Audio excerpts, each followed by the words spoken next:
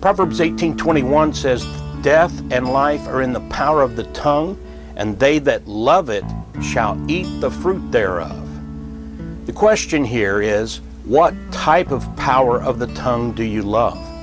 Do you love to speak life, or do you love to speak in ways that produce death of one sort or another? However you answer that question tells us what kind of fruit you will eat as a result of using your tongue. Now, of course, there are exceptions, but we've tried to explain many times through the years that the exceptions prove the rule. And as a rule, this proverb stands firmly rooted in truth. You take a person who lies, stirs up strife, speaks with disrespect, you're looking at someone who will at some point eat the fruit of such ways. Obviously, such a person isn't a child of God ruled by the Spirit of God, so he or she will not only be lonely, miserable, and groping through life in darkness, but judgment will be swift, terrible, and result in an everlasting lake of fire. The psalmist speaks of such a person in Psalm 52, verses 2 through 4. "Thy tongue deviseth mischiefs like a sharp razor, working deceitfully. Thou lovest evil more than good, and lying rather than to speak righteousness. Selah. Thou lovest all devouring words, O thou deceitful tongue." And we're told what will be the end of such a person with a deceitful tongue. In verse 5 it says, "God shall likewise destroy thee forever.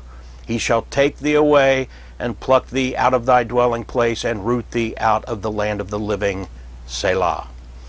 That's who James is talking about in James 3:6 when he says, "And the tongue is a fire, a world of iniquity. So is the tongue among our members, that it defileth the whole body, and setteth on fire the course of nature, and it is set on fire of hell." He's speaking in general terms of the world as a whole, but sadly, it can sometimes be true of professing Christians who don't control the tongue. And I've been guilty. I've let my tongue get me into trouble. But with Christians, it's the exception. And the more exceptional, the more shocked people will be when they hear you use your tongue wrongly.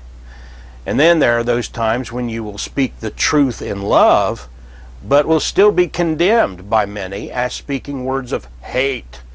And that's just simply not true. So keep in mind, God's word is our standard. If you're speaking the truth of God's word, or speaking on other matters and keep them in line with biblical principle and truth, and then someone calls you a hater, just ignore that. We're concerned with what God thinks of the use of our tongue.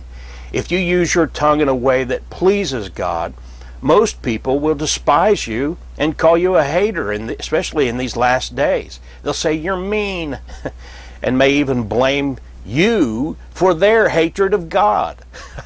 I've been told more times than I can count that I'm the reason, or they'll say people like you are the reason that I reject Christianity.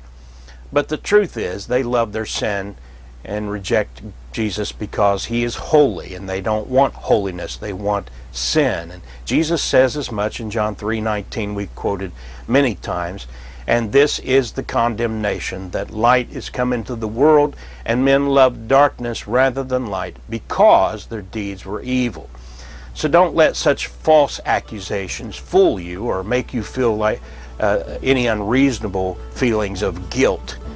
Speak God's word in a way that pleases him, and you will eat the fruit of his Spirit while enjoying the fruits of the abundant life in the here and eternal life in the hereafter for all of eternity.